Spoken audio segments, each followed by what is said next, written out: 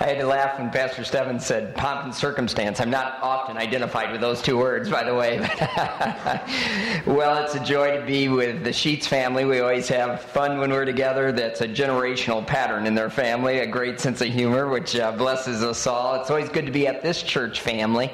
So thankful for Hyde Wesleyan. You are a transforming presence in your zip code.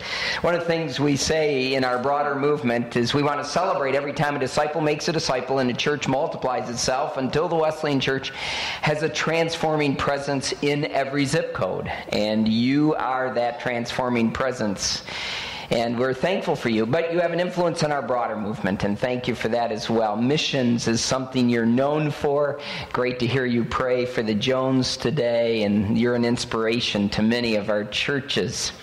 Well, I was a pastor for 30 years in one church. Began as part of 6 people in a church planting launch team, and then was privileged to serve at that church for the next 30 years. And during that time, I kept a log of the messages I shared, and I shared 1,500 different messages over those 30 years.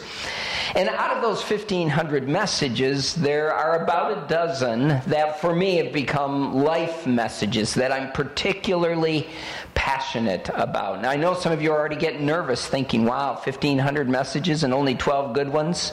What are we in for today?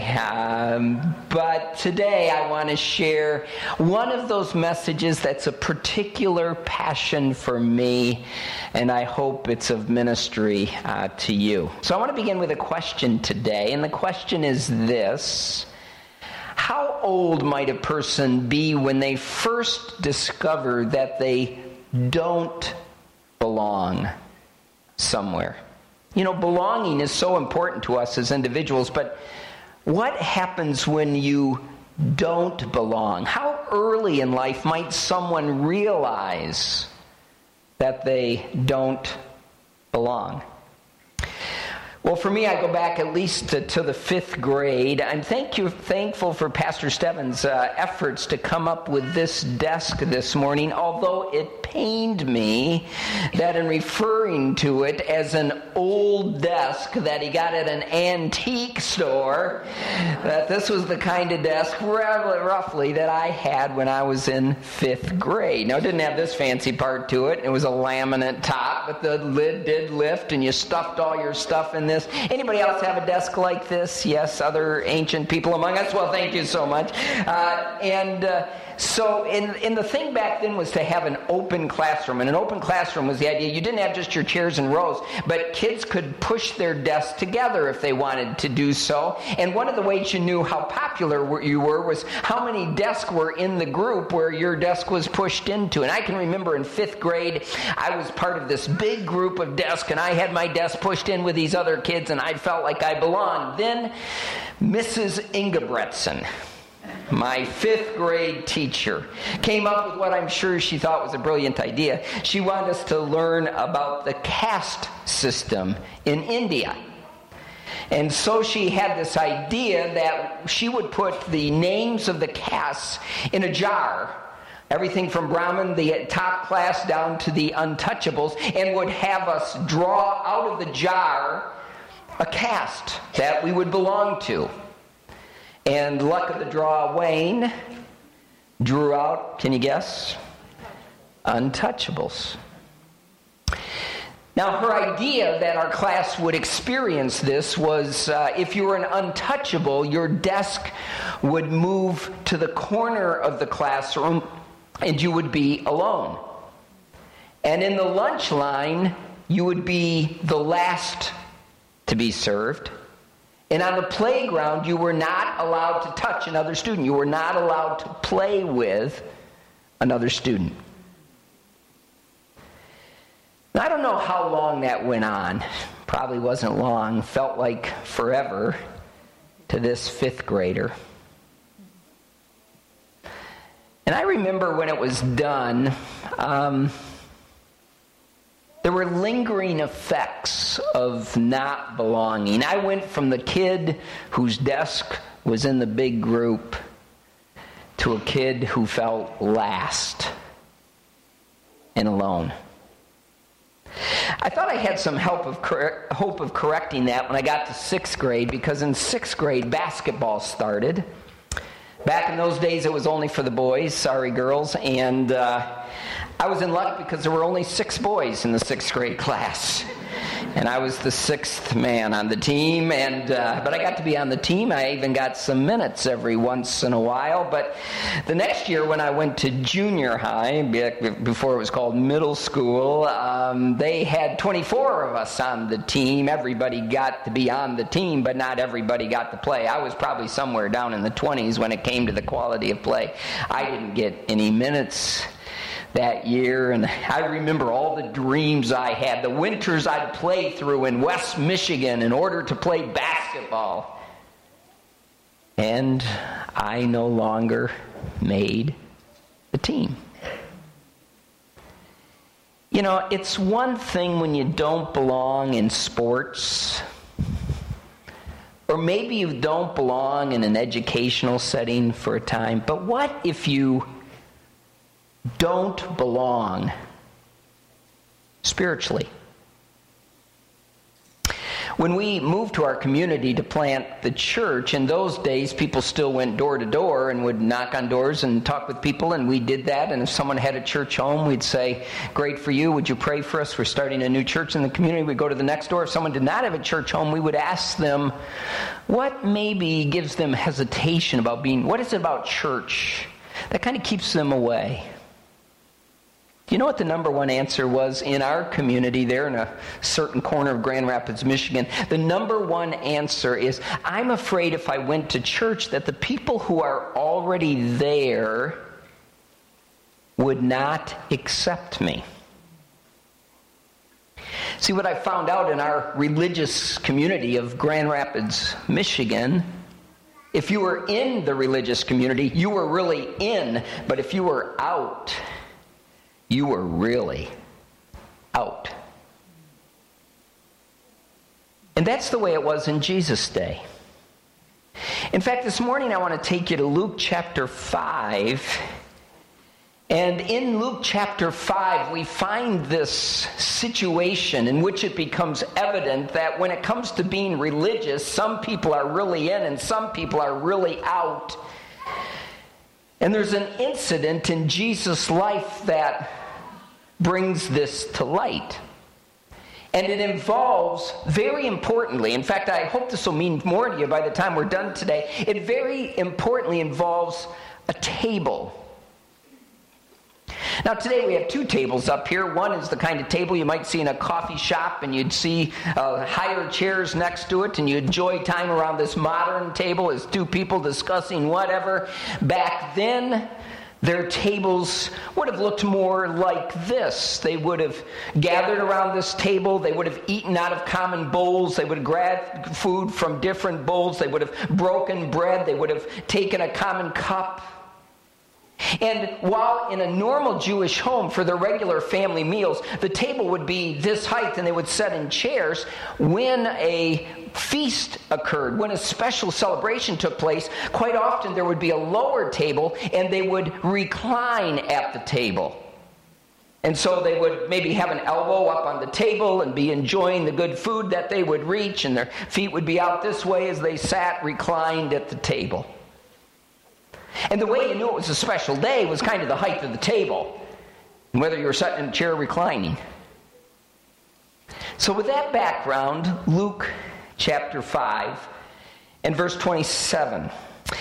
After this, Jesus went out and he saw a tax collector by the name of Levi, Matthew, sitting at his tax booth. "Follow me," Jesus said to him, and Levi got up, left everything, and followed him. Then Levi held a great banquet for Jesus at his house, and a large crowd of tax collectors and others were eating with them. But the Pharisees and the teachers of the law who belonged to their sect, this language we'll find out is very important, who belonged to their sect, complained to the disciples of Jesus, "Why do you eat and drink with tax collectors and sinners?" Jesus answered them, "It is not the healthy who need a doctor, but the sick. I have not come to call the righteous, but sinners to repentance." So here's something you must know. The first picture we get is some of the religious leaders scratching their heads because for them, the table at which they ate was a table of exclusion. When they ate, their goal was to keep others away from the table. And so you noticed these Pharisees and these teachers of the law who belonged to their sect, they come to Jesus' disciples and they say, "Hold it a minute. Your teacher is supposed to be a religious leader. I mean, he does miracles. He claims to be the Son of God. What is he doing eating with tax collectors and sinners?" And this was a way for them to indicate their genuine puzzlement and their disdain at the fact that Jesus did this. Now, there's a couple of very technical words here. One is the people who belong to their sect. What you must know is these religious leaders were a table fellowship sect. That was the way it was described, which meant that the way you knew if you belonged to their sect was whether you got to eat at their table or not. So they used their table to exclude people they felt did not belong. Their table was to exclude others. And so these religious leaders are saying, now why does Jesus, who claimed to be, why does he eat with tax collectors and sinners, people who don't belong at the table? And we know, by the way, that when it says, why does he eat, it literally reads in the original language, why does he recline at the table with tax collectors and sinners? So we know it's a feast time, a celebration, and they can't figure out why he's including them. So they had strong separatist tendencies. They would communicate to others, you don't belong at the table with us, because they had strict rules about how they would eat their food and how they would wash their hands, and they didn't just want anyone eating with them. The best thing I can compare it to is back to my days in elementary school. The boys didn't do much with the girls because the boys were afraid if they interacted with the girls, they would get cooties. Some of you remember this. You don't want to get cooties from those girls. Well, the Pharisees thought if they eat with these people who don't keep all their rituals and rules and aren't like them, they'd get spiritual cooties from them. So let me ask you, if you were living in that day, we've got some pretty religious people in the room. Would you have been welcomed at their table? Well, I better fill you in on the qualifications. First people who couldn't be at the table were women. Sorry, gals. No women allowed at the table. No Samaritans, because they were only half Jewish. No Gentiles, people who weren't Jewish. So now we're down to just Jewish men. Nobody with a criminal record. No one who was disabled. No one who was sick. No one who was a tax collector. Or other occupations, camel drivers, I can understand that. Camels are disgusting. Sailors, herdsmen, weavers, tailors, barbers, butchers, physicians, because they're around sick people. Business people. They couldn't have gotten their money in honest ways after all. Business people. So it boiled down to the only people who were qualified were healthy males of pure Hebrew ancestry who had respectable jobs and followed all the rules of religion. That's the only ones who could participate in their table fellowship sect. And everyone else did not belong. So behind their question is this assumption. If Jesus, really was a religious leader, would he eat with these people? In fact, we have an incident that talks about this in Luke chapter 7, just a couple of chapters later. Jesus, in verse 36 and following, has been invited by a Pharisee named Simon to recline at the table with him. It's a feast occasion, so Jesus gets invited by the religious leaders to be there. And we find in verse 36 that they're reclining at the table. And then, verse 37, a woman. The guys are at the table. Here comes a woman in that town who lived a sinful life. Learned that Jesus was reclining at the table at this Pharisee's house. And so she came there with an alabaster jar of perfume. And as she stood behind him at his feet, weeping. So get the picture. Jesus and the boys are at the table. Elbows, kind of bodies out this way, feet out this way. This woman comes in, comes up to his feet. She's so moved by Jesus, she starts to weep. Tears fall on his feet. And then she wipes them with her hair. She kisses them. She pours perfume on them. When the Pharisee who had invited him saw this, he said to himself, here's the assumption. If this man were a prophet, he would know who is touching him. You can almost hear it in his voice. Touching him. And what kind of woman she is. That she's a sinner.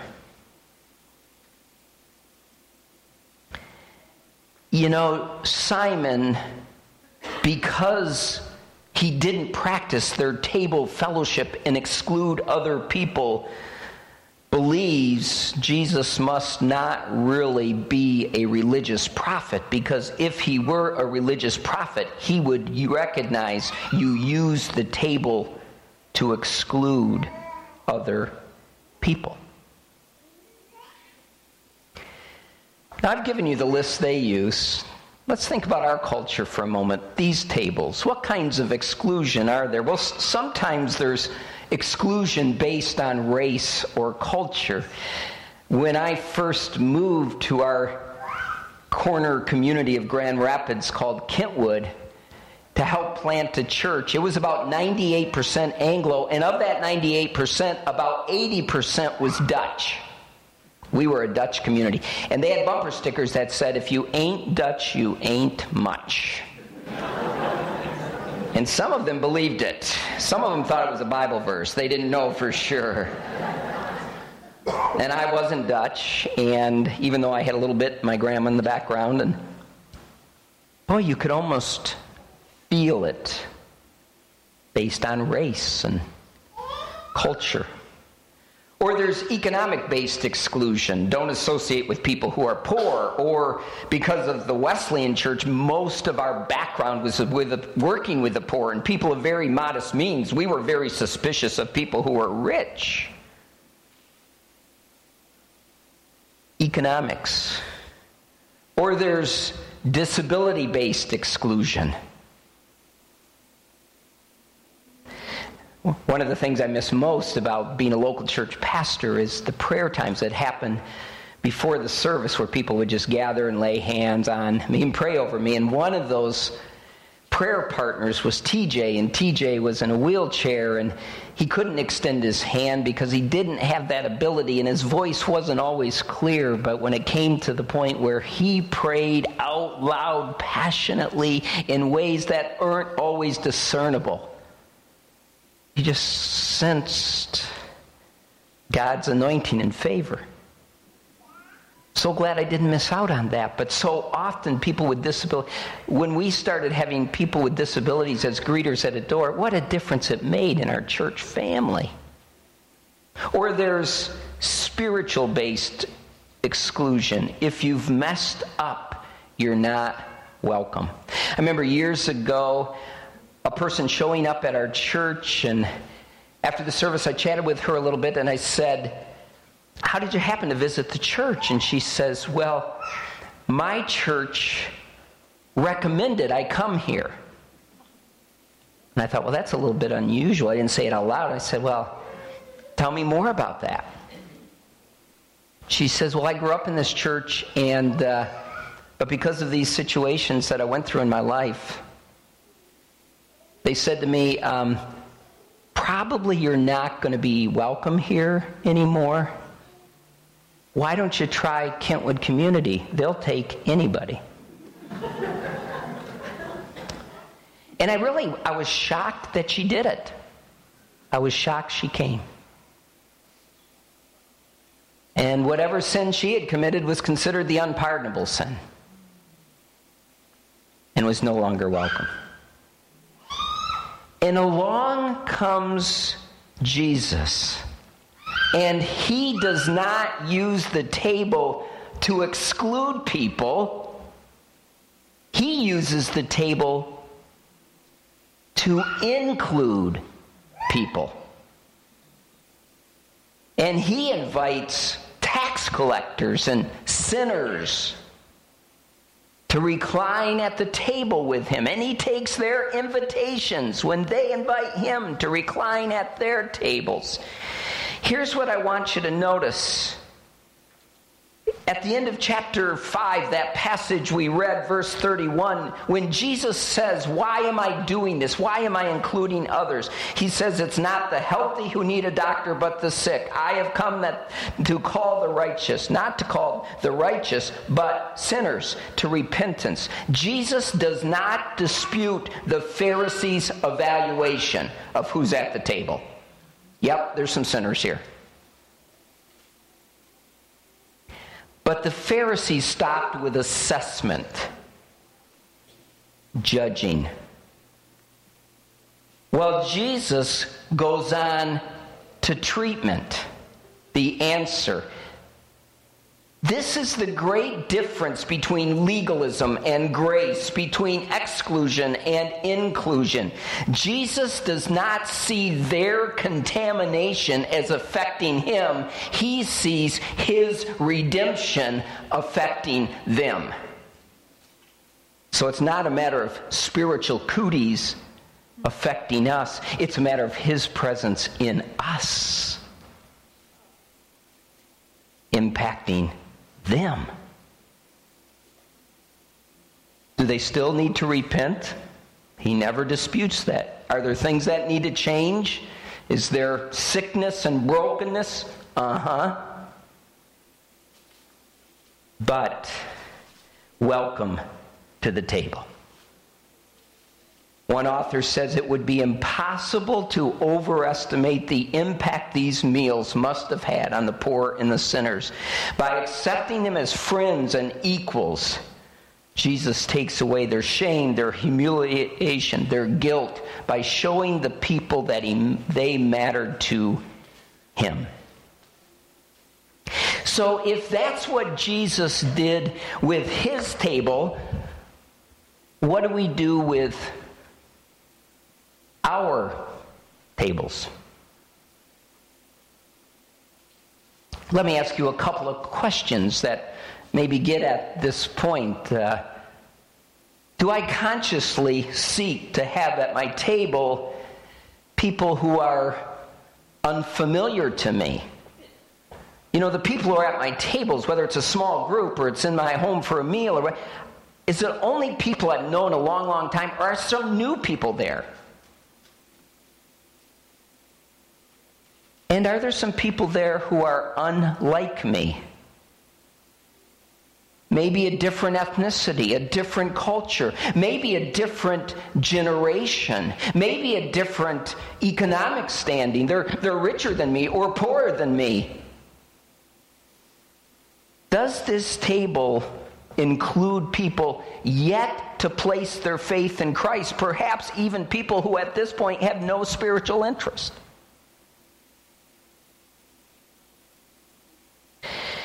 Years ago, this continuum was shown to me. It really helped me.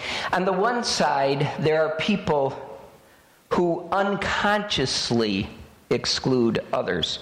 I'm so glad Hyde Wesleyan is not like this, but there are churches that say, what's one of your strengths? We're a friendly church. And then you talk to people who visit them, and they experience it very differently. And what you find out, if you've been there and you're really friendly. If you're new in your visit, you feel like a stranger.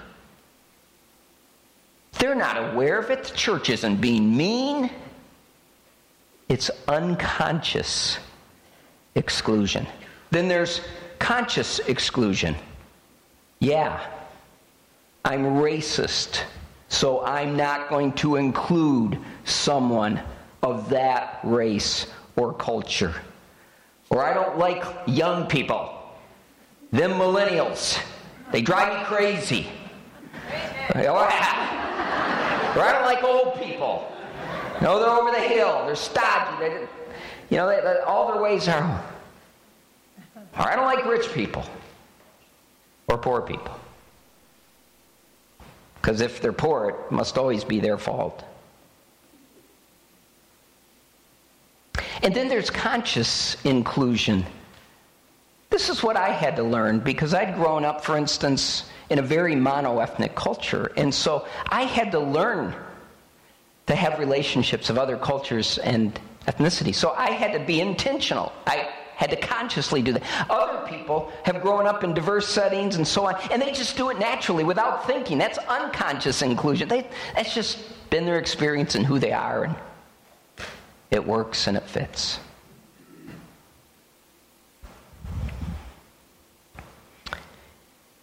Jan and I still work on this in our lives. Right now, Jan teaches international students at Taylor University, and one of her students, Mariella, is getting married in December, and she needed a place to live for a few months till she got married, and so Jan volunteered her home, and so Mariella lives with us, and she's from Venezuela, and Venezuela's being devastated right now, and so when she sits at our dinner table, this young woman, and tells us about her family, none of which are safe to live in Venezuela because they own businesses and they're working class and they're in danger. Boy, we learn so much about what it means to be a Christian family who can't live where you've always lived because your life is at risk. She's at our table. This morning when I talked to my wife, Jan, she said, hey, I was out walking the dog and I met someone. This is how we meet people when we live in condos. We walk our dogs and we meet each other. And she met this lady who is newly moved into the condo, and she's from Grand Rapids, Michigan, and we are too, and so they had something in common to talk about, and we found out the reason they've moved to the community is he has cancer, and so they want to be near their kids in the community to care for him and probably to be there for her when he passes. So Jan and I talked this morning, her not knowing the message. It wasn't like I was looking for an illustration. Said, well, what about having them over for dinner? Because if we can go from having them walk their dog and meet up briefly, have the dog sniff each other a little bit, and that's the end of it, to sharing a meal together, who knows where that might lead. Back to that church that went to that community that was 98% Anglo. 25 years later, that community was only 70% Anglo, and the other 30% had become incredibly diverse. Primarily African American, secondarily Hispanic, but also immigrant groups. Over 60 languages spoken in our elementary schools. Our community was now 30% ethnic minority, but our church was still 98% Anglo. And I used to talk about permeating the community with the good news of Jesus Christ until one day I very specifically felt God say to me, Wayne, when you say permeate the community with the good news of Jesus Christ, do you mean the whole community or just the 70% that looks and thinks and acts like you? And I started to go on a journey. And you know what I thought? I thought, wow, we're building those bridges in order to reach other people for Christ. What I found out is we also were building those bridges so that I could grow as a disciple of Christ. Because you know what I found out?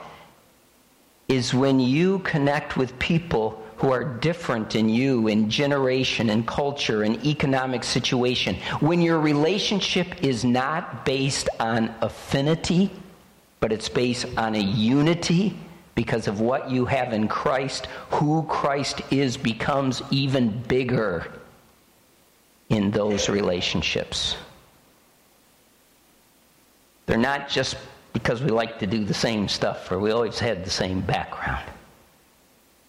It's because of Him. So I want to ask you, who's at your table? Can you be like Jesus and turn the tables from exclusion to inclusion? I come to believe that Jesus revolutionized his culture more by what he did with the table than what he ever did at the temple. It's powerful, this table. How are you being like him? And every time, by the way, I'm invited to take communion, I'm invited to the Lord's table, I'm reminded of the price he paid so that I could belong. What comparatively little price will I pay so others know they too can belong? Amen? Amen.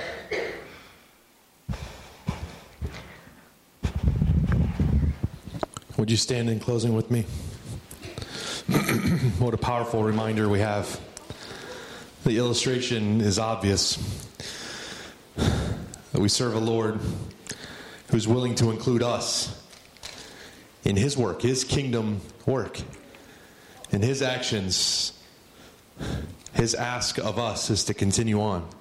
His desire, his will, that none should perish without knowledge of what hope, genuine hope, he offers a lost world.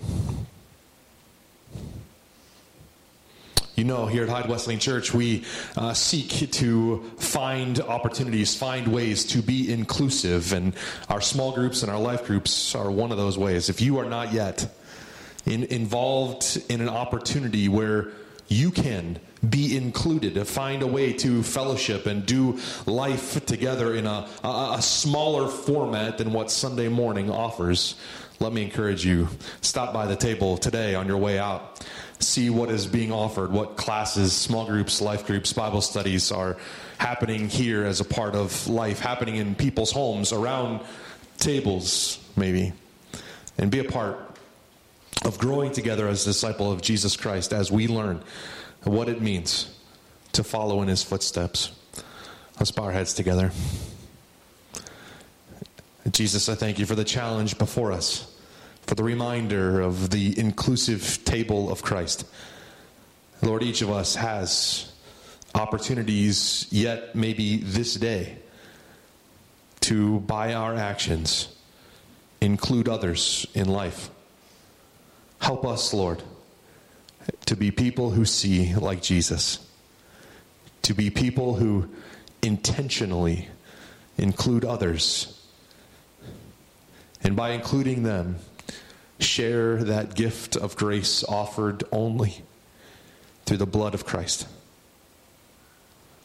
Help us, Lord, by our words and our actions to represent you.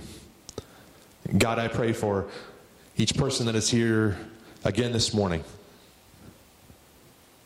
And I ask, Lord, that you would help each of us here this morning to find ways, to continue to dig deep roots, to find ways to serve and to be involved, to be included in doing life together here at Hyde Wesleyan.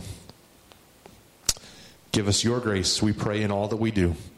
Go with us from this place into the world and bring us back together again next Sunday. We pray all of this in Jesus' name. Amen.